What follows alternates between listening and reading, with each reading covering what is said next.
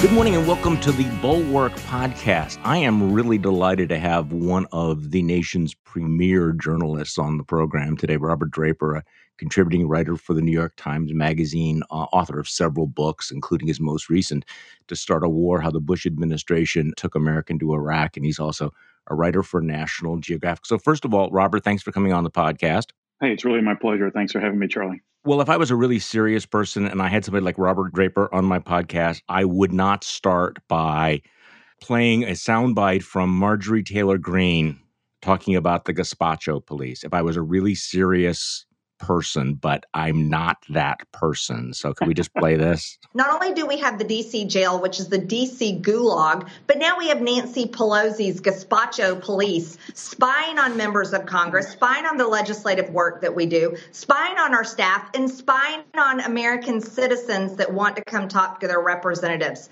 This government has turned into something it was never meant to be, and it's time to make it end. I don't know what she means by making it. I'm sorry, Robert, but the gazpacho police, it's almost as if that visit to the Holocaust Museum didn't really take for her. Yeah, well, I call to your attention, though, Charlie, the summer of 2020 when she became the surprise front runner for Georgia's 14th congressional district and was now going to be in a runoff with the guy who was expected to win. Oh, yeah. And suddenly the national media began to pay attention to her and began to disclose via the opposition research files they were acquiring all the stuff about her connections with QAnon and her other rather unusual theories about what goes on in the world.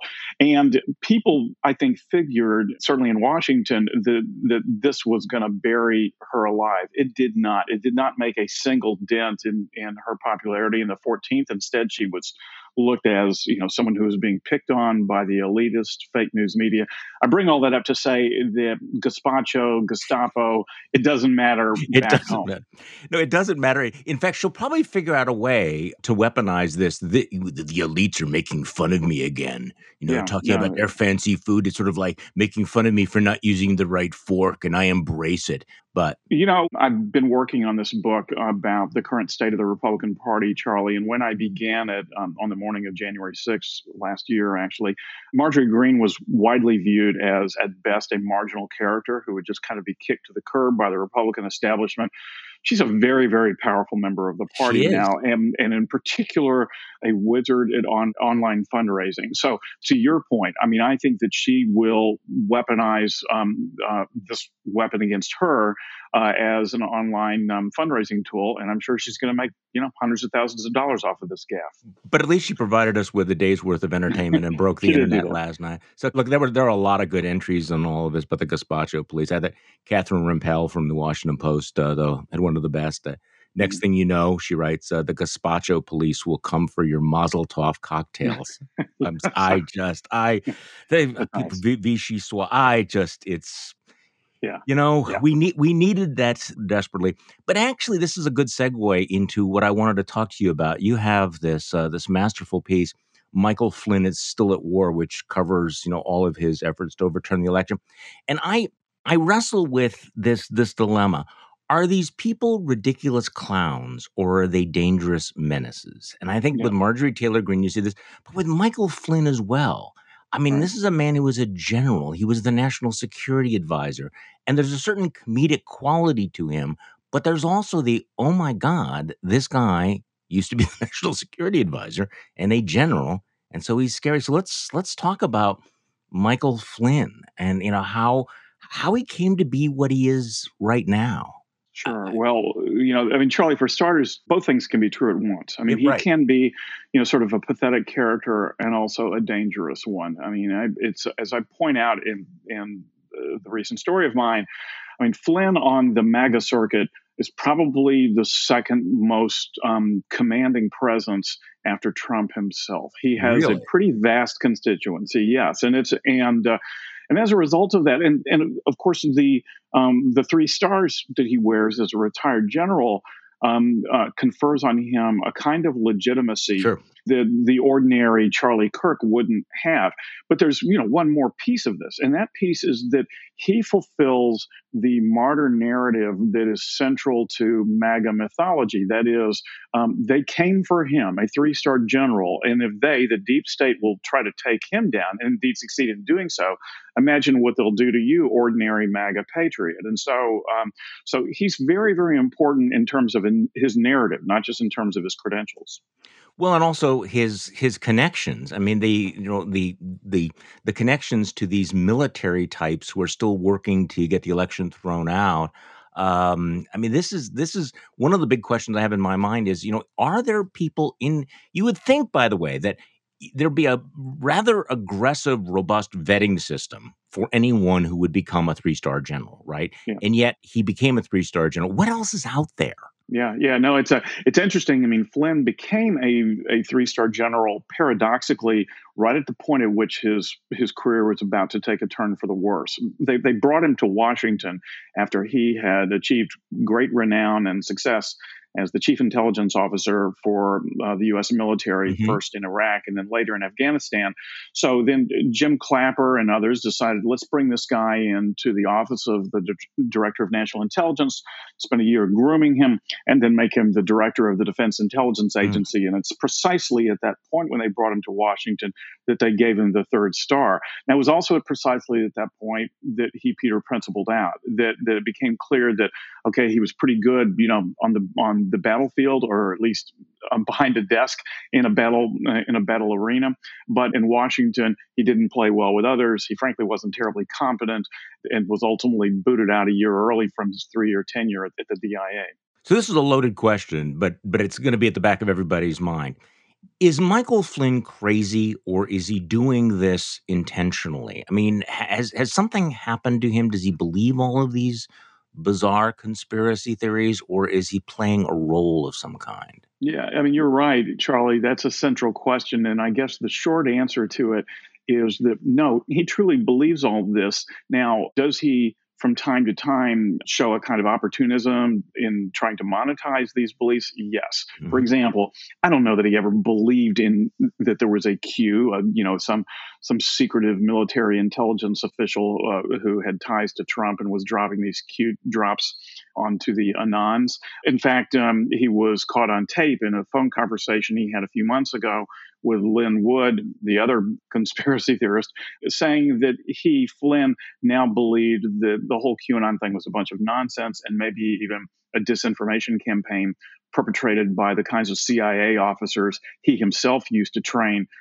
to promulgate this kind of disinformation. So it's entirely possible that Flynn recognized that QAnon was BS all along, but like a lot of people, frankly, in Republican Congress, has kind of placed himself in alignment with QAnon because there's a large constituency there.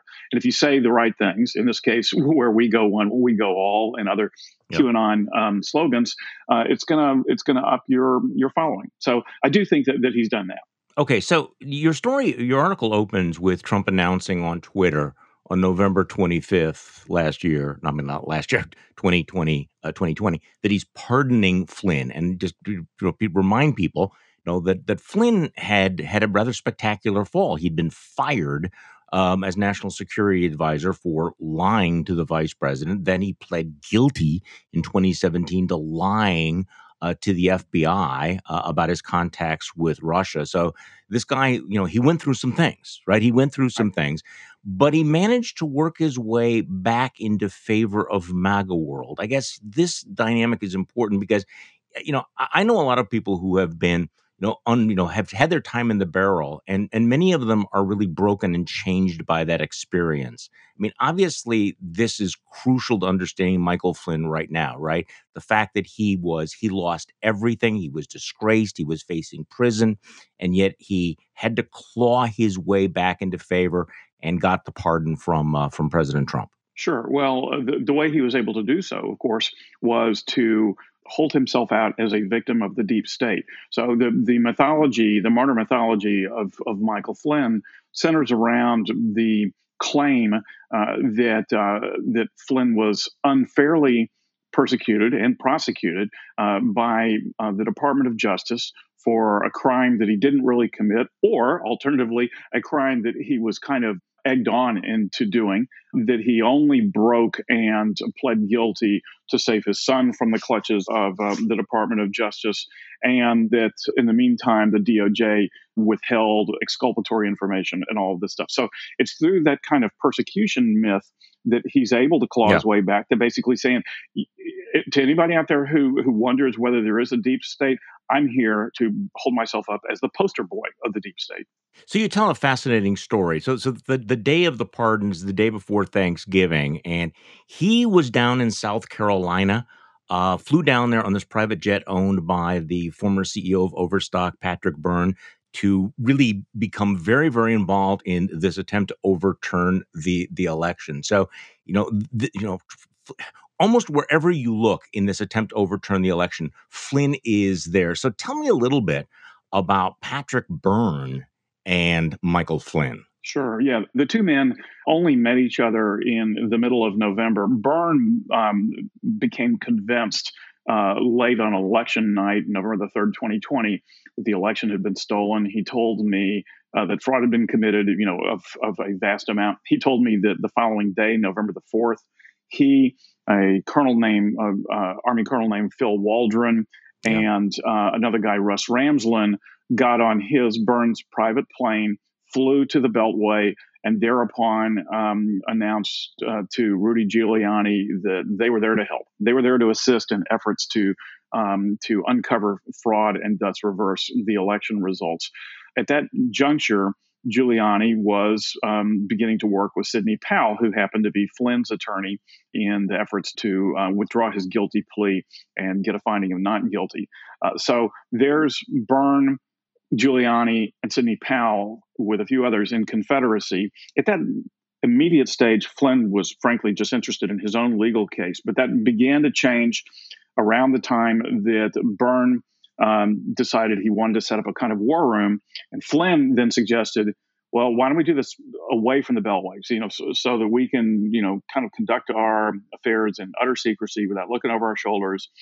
Sidney Powell then got in touch with the aforementioned attorney Lynn Wood. Lynn Wood agreed to house them at his Tomatley plantation in South Carolina. And so after November the 20th, a bunch of people started flying over there, including Byrne and Flynn, on a private plane. And there they set up a sort of, war room in which they began to review supposed evidence of fraud. And Flynn himself began to conjure up a notion that as a means of dealing with this fraud, that perhaps there could be a military option. That is to say, a way in which the President of the United States, the Commander-in-Chief, could deploy the National Guard and U.S. Marshals to 6 contested states, seize the voting machines, seize the backup ballots, and then via live stream or some other method do a recount. This was what Flynn was preoccupying himself with. And you lay out the timeline. I mean, by the middle of December, he is, lining up those options about seizing the voting machines. December 18th, Byrne and Sidney Powell are at the White House, and they make the case in the Oval Office directly to Trump about the possibility of using U.S. Marshals or the National Guard. So getting ahead of ourselves a little bit, but he has a breakup with Lynn Wood and some of the others, a breakup with some of the so there's kind of an onion of crazy here where they've kind of splintered off into factions. Where does Michael Flynn think that somebody else is crazier than he is? Is that sort of the dynamic? It's hard to tell. My suspicion, Charlie, and the evidence seems to suggest this, is that a lot of it just comes down to money. So Sidney Powell and Mike Flynn split the sheets because Flynn believed that Powell was withholding from him money that he felt entitled to. Lynn Wood and Flynn came to a disagreement because Lynn Wood felt undercut by claims made by Kyle Rittenhouse that Wood had fleeced him, and this in turn was undercutting Wood's constituency in the MAGA world and thus his own financial opportunities. And he felt that Flynn was on the side of Kyle Rittenhouse on this. So there's a lot of this at work, and it doesn't quite have to do with crazy. And there are various gradations of it. I do think it has much more to do with opportunism, with grifting, and who gets a piece of what, who gets to have the following, who gets to be the arbiter of the so-called truth. So what's really alarming reading your account is how locked in Flynn was on this idea of military intervention. Even after these meetings in the White House where clearly the lawyers are going, what? No, we're not going to do this. Bill Barr, no, we're not going to do this. Mhm. Michael Flynn would not let go of this idea of military intervention.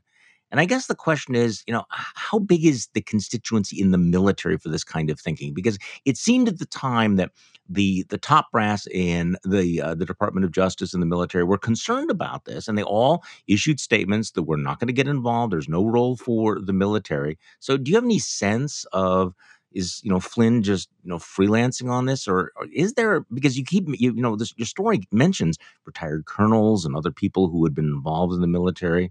Is this a Yeah. thing?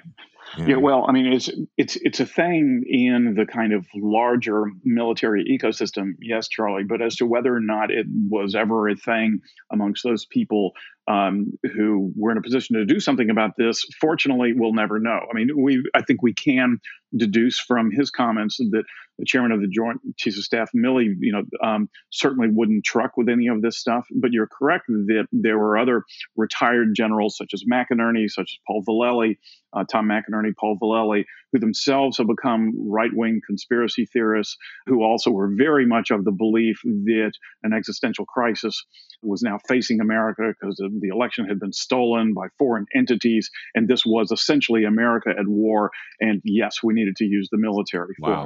it. But you're right that like Flynn was trolling about after the White House essentially rejected his view of this military option, with Rudy Giuliani sort of surprisingly emerging as the voice of reason, Yes. telling Patrick Byrne later that he had drawn a line in the sand on the military option because, quote, we would all end up in jail. We would all end up in prison if this happened. So then Flynn starts trying to market his idea to somebody else, and he goes to Ezra Cohen, who was the Department of Defense's undersecretary for intelligence, tries to pitch it to him. And when Cohen says, "No, sir, I think the election's over, let's move on," Flynn yells at him, "You're a quitter, don't be a quitter."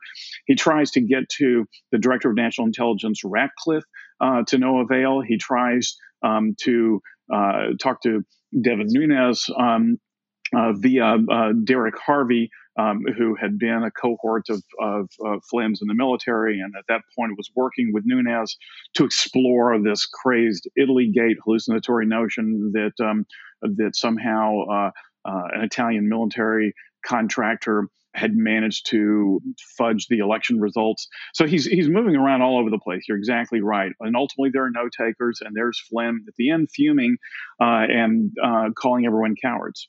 So let's flash forward to Michael Flynn as a rock star of the MAGAverse. You described this rally in Phoenix in January 2022 at the Reawaken America conference, which you describe as a right-wing roadshow that combines elements of a tent revival, a trade fair, and a sci-fi convention.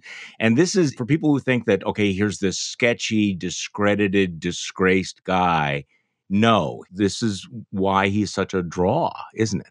Yes. I mean, going back to the opportunism thing, one of his colleagues said to me, I mean, look where the guy is now. What the hell else is he going to do? I mean, does anybody think he's going to be a lobbyist for Raytheon or something, or Boeing?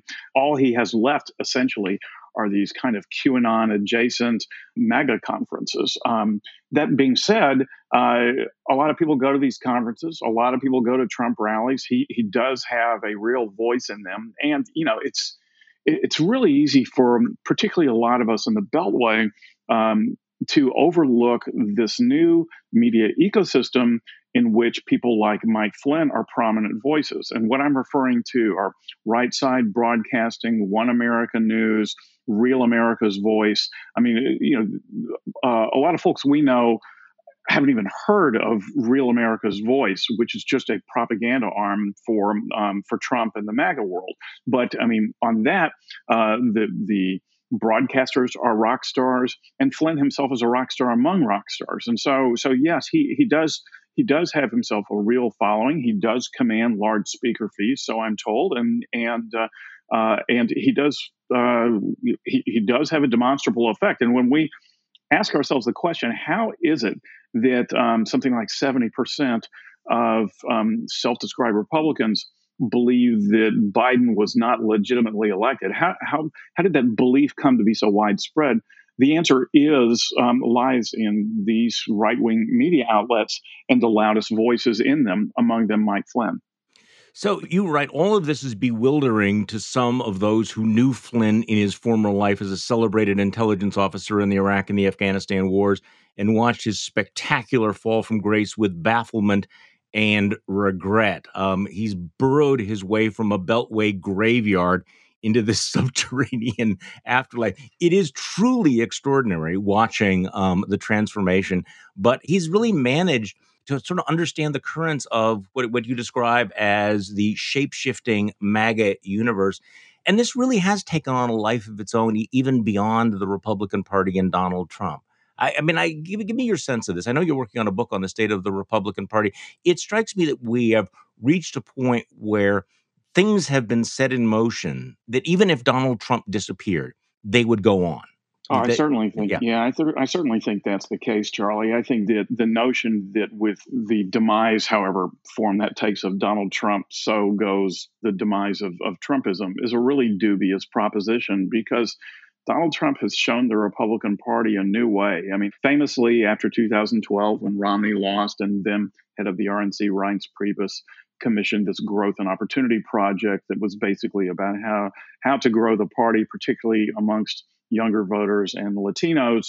You know, that's a hard thing to do, to convince people who don't like you to like you in any walk of life, that is. Well, Donald Trump has essentially offered a far more appealing formula, which is like, to hell with these people who don't like us. We can ignore them. In fact, we can demonize them. What we really need to do is excite the base that we have and find low propensity voters who have been on our side all along, but have been kind of disaffected, and bring them into the fold and get them to turn out. So that's a far easier proposition than to persuade, and particularly that's an easy proposition to pull off when you use demagoguery, when you use demonization, and the things that Donald Trump, the tools that he was using, are not tools of his own invention. He just used them, with sort of to greater effect and with less shyness than previous Republican leaders. So now it seems very unlikely to me that that's going to go away. And as for Flynn and his role in all this, what I'd say is that,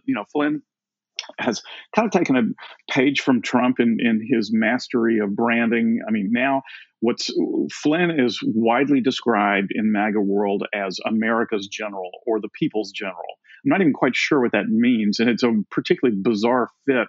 I've talked to people in the military world, and they say, what the hell? I mean, the guy was he was possibly using stronger language, but saying what he was a manager of intelligence groups. I mean, he was not a battlefield commander. He was not Eisenhower. He was not Colin Powell.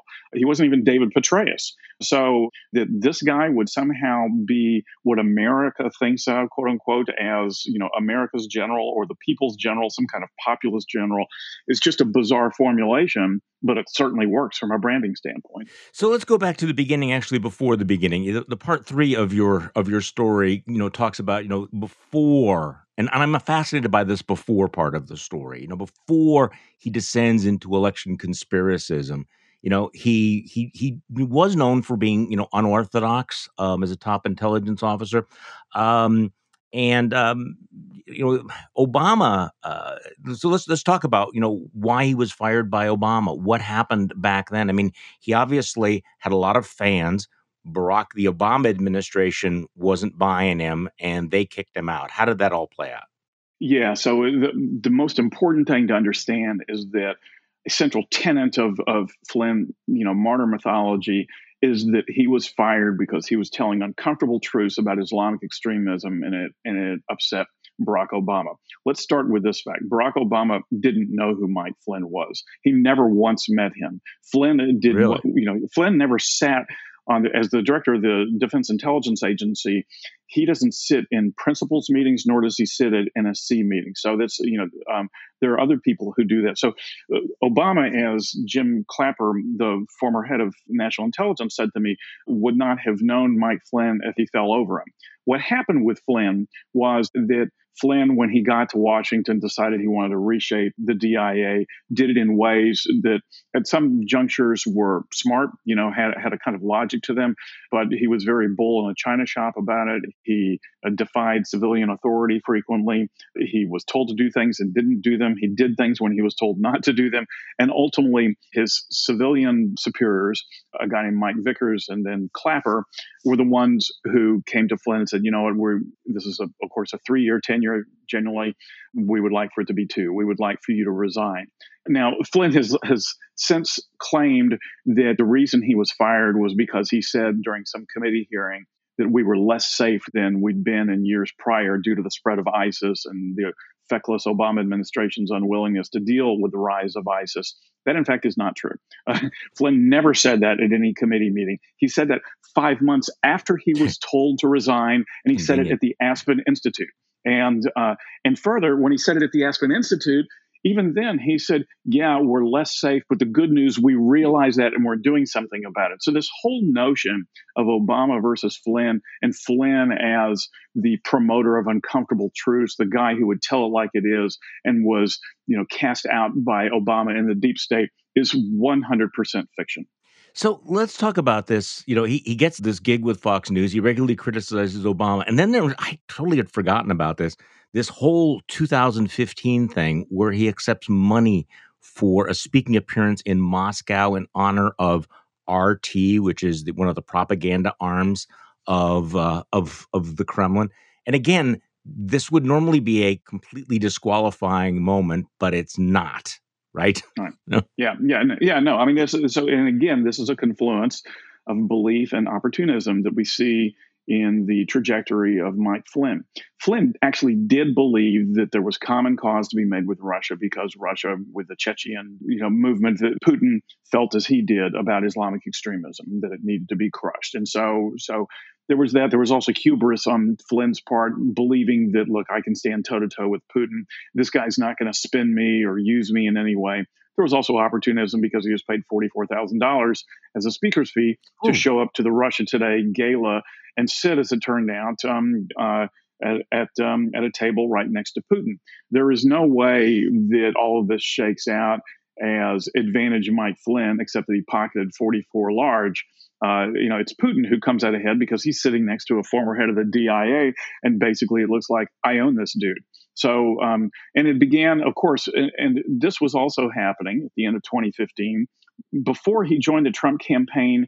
But by the time he then signs on as a senior advisor to the Trump campaign in the summer of 2016, there was already a lot of concern about contacts made between certain campaign operatives of the Trump campaign and Russian operatives, and that only increases in the months to come. And so Mike Flynn doing this, and then later in the thing that got him indicted, as you alluded to before, having these phone conversations on the side with Russia's ambassador to the U.S. during the Trump transition, and then lying about it first to the vice president-elect Mike Pence, and then later to 2 FBI agents.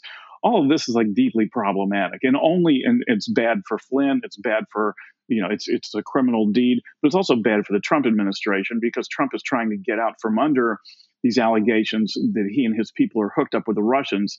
And here's Flynn having these conversations on the down low during the transition with Russia's ambassador to the U.S. and lying about it. So why did Trump fire him, though? I mean, it's a strange relationship, isn't it? Because, I mean, Trump obviously likes him now, seemed to regret it almost immediately, but he pulled the trigger very early in his presidency. Why did he do it? He did. The way you phrase the question answers itself, because it was early in his presidency.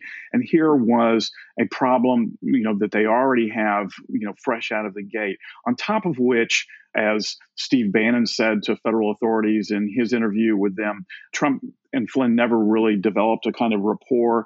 And so Trump wasn't exactly, crying a lot of tears when Flynn left. However, bear in mind that Flynn knew some things about Trump and knew some things about the campaign operation and about the early phase of the administration. And so when Trump in March of 2017 is saying to FBI Director Comey, I really hope you guys will let this go. Mike's a good guy. I hope you don't, pursue any criminal charges against him. One could infer from that Trump is doing that not out of the goodness of his heart, but instead out of self-interest and concern that Flynn, as a cooperator for the Department of Justice, could say some things about Trump's campaign operation that Trump would rather not get out there.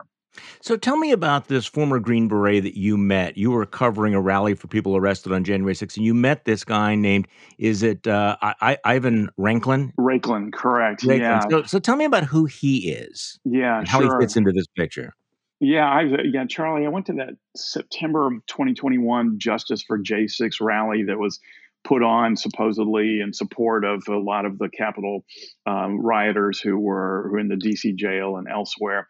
And so I'm there, just kind of checking things out, and some kind of short, heavyset, bald guy comes up to me, sees my media badge, holds up his iPhone, and starts recording an attempted conversation with me, demanding to know why it is that I, as a member of the media, am not looking into certain things that would have helped Vice President Pence basically overturn the election results. And I just thought, this guy's a nut, and I'm gonna, find a nearest exit. The next day, I got a direct message on Twitter from some internet sleuth who said, "Do you know who that guy was who was following you around? He posted your brief exchange on Telegram. His name is Ivan Ranklin." So this is how I became acquainted with the life and times of Ranklin, who at least at some point worked for the DIA when Flynn was there and may still do some business with the DIA, was also a Green Beret, has also got a law degree, is himself from a family of Russians who immigrated to the U.S. just before he was born. And I bring all of him up not just because it was sort of bizarre that he was harassing me. And by the way, he was wearing a T-shirt with Mike Flynn's image on it that said General Flynn above it.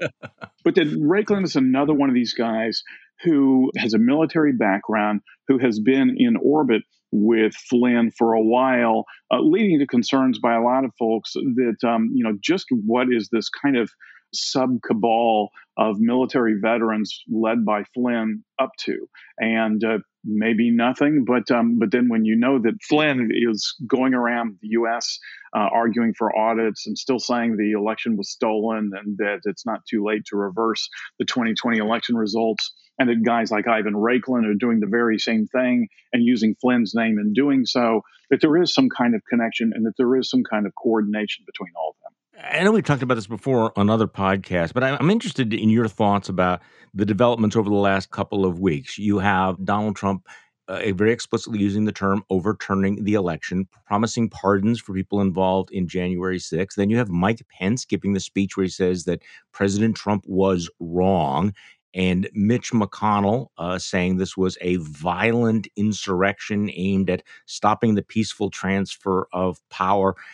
It's interesting to me that not only is the Republican Party not moving past January 6th, it appears to be absolutely stuck, but that MAGA world is not just in denial about January 6th. It almost feels as if they want to internalize that spirit of January 6th. Do you know what I mean?